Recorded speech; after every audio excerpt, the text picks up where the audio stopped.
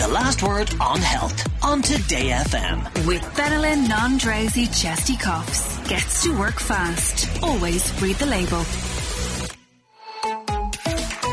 And so it's time for our weekly last word on health. Dr. Brian Higgins joins us from Galway. We're going to talk about heartburn and indigestion in a second. But before we do that, congratulations to you, Brian, because I understand you've become a dad again. Yeah, I am, to little baby Alexandra, who was born last week. And if it's okay, I just want to say a big thank you to the staff in University Hospital Galway in the neonatal unit, because like myself, she was a little bit impatient and has come early. So she's going to be spending a little bit of time in hospital, but she's being incredibly well cared for. Well, we wish her and her mother all the best and congratulations. That's your second child, I believe, isn't it? That is baby number 2. We can't forget Theo, number 1. Very good. All right. Well, I'm glad that you've been able to take the time to actually join us on our weekly health spot. And we're going to talk about a thing called dyspepsia. Is that the correct way of pronouncing it? Yeah, I thought it might be a good topic to cover, because I think with the upcoming season of overindulgence potentially for some of us, a lot of us are going to feel this symptom of dyspepsia or indigestion, which is a very uncomfortable feeling when the stomach has just had enough. Yeah. So what causes it? Is it simply down to overeating, or is it what's in the food and drink you've consumed?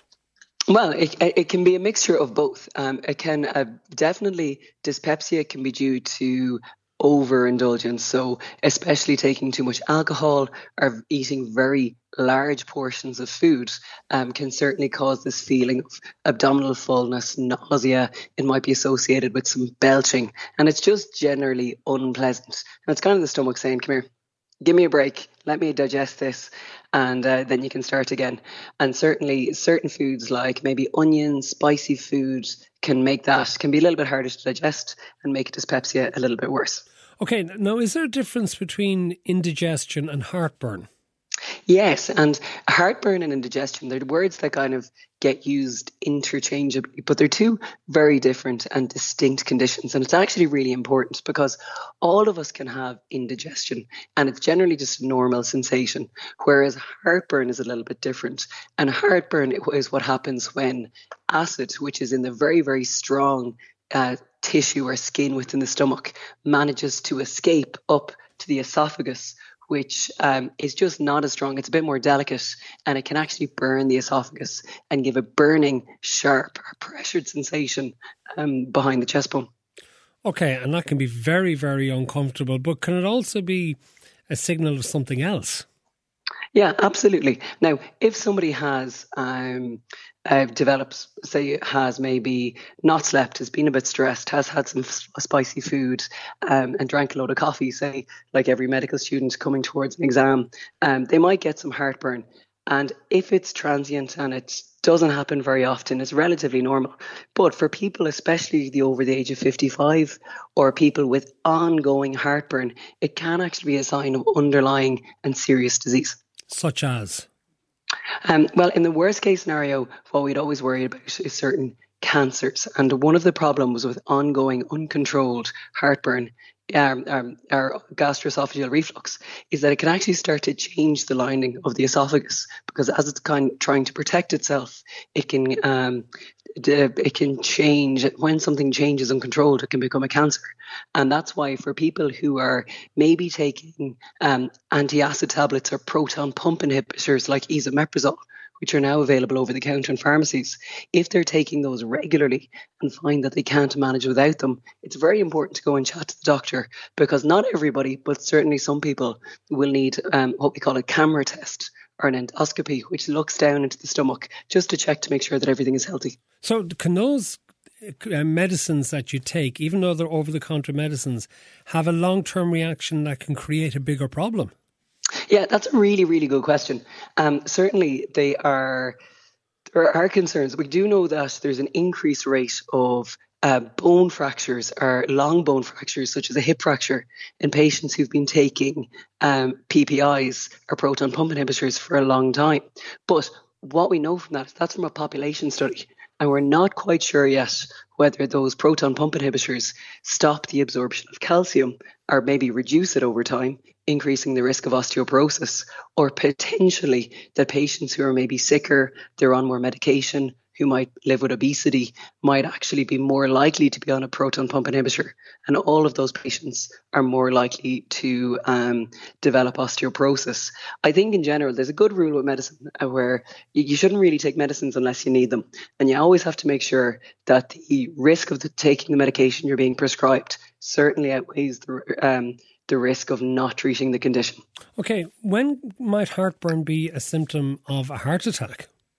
Yeah, so often I've met over the years. I've certainly met men who've developed this kind of sudden chest pain or belching, and when we think of a heart attack, we think of a crushing pressure in the center of the chest associated with weakness and shortness of breath.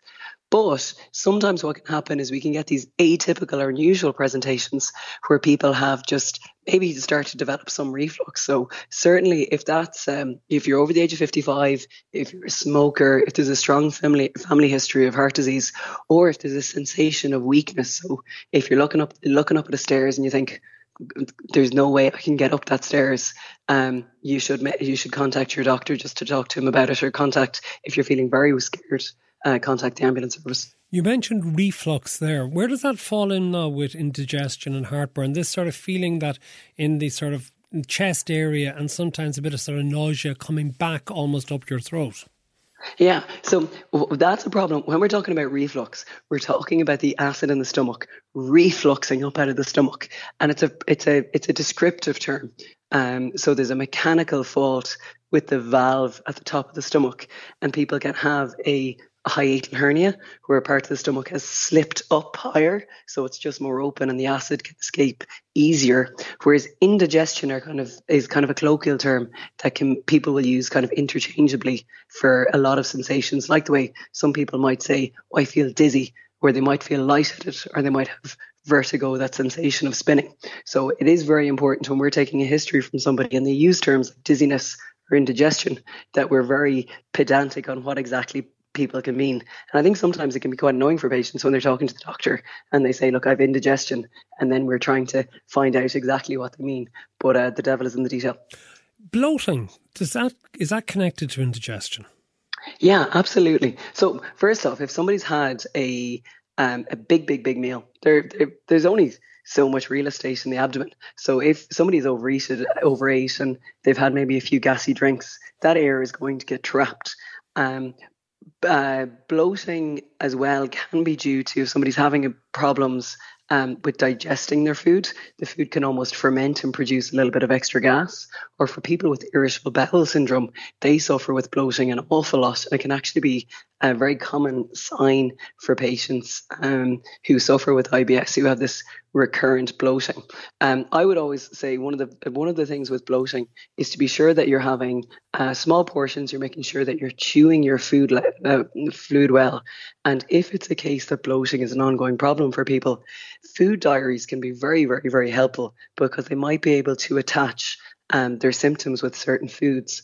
And there are foods which are called FODMAPs, and these are foods that are more likely to ferment in the gut, and as they ferment, produce gas that can cause that very uncomfortable bloated feeling.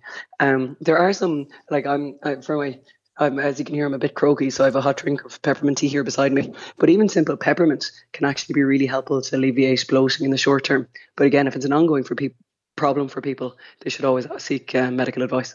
Yeah, just to finish up now, obviously from all you're saying, prevention is probably better than cure, but the nature of Christmas is people are likely to overeat. So you have me a little bit worried now about the medications. I mean, antacids, what sort of things do you recommend that you can do for yourself? So there are different things that we can take. So for people you can have an alginate, and you can pop into any pharmacy and they will guide you. So the proton pump inhibitors, the esomeprazole that are available over the counter, they're brilliant, and they're not going to do any harm in short term. It's frequent unsupervised use for a chronic problem that's really the issue. So they're very, very, very safe medications. I think the worst thing that could happen is you might take one for relief and it won't work. Certain things we can take, like an alginate, a calcium alginate, can bind the acid in the stomach and reduce the acid in the stomach. Or certain things we can take from the pharmacy are maybe alkali to combat the acid in the stomach and turn it to water to reduce that burning sensation. But they're very safe and I wouldn't be worried. Okay. Dr. Brian Higgins from Galway Primary Care, thank you so much as ever for joining us here on The Last Word, as you have throughout the year, and we look forward to talking to you regularly during 2023. Hope you get over whatever it is there that ails you, and congratulations again on the birth of your second child. Hope everything goes well for you. Thank you so much and Merry Christmas. Happy Christmas. The Last Word on Health on Today FM. With Benylin non-drowsy chesty coughs. Gets to work fast. Always read the label.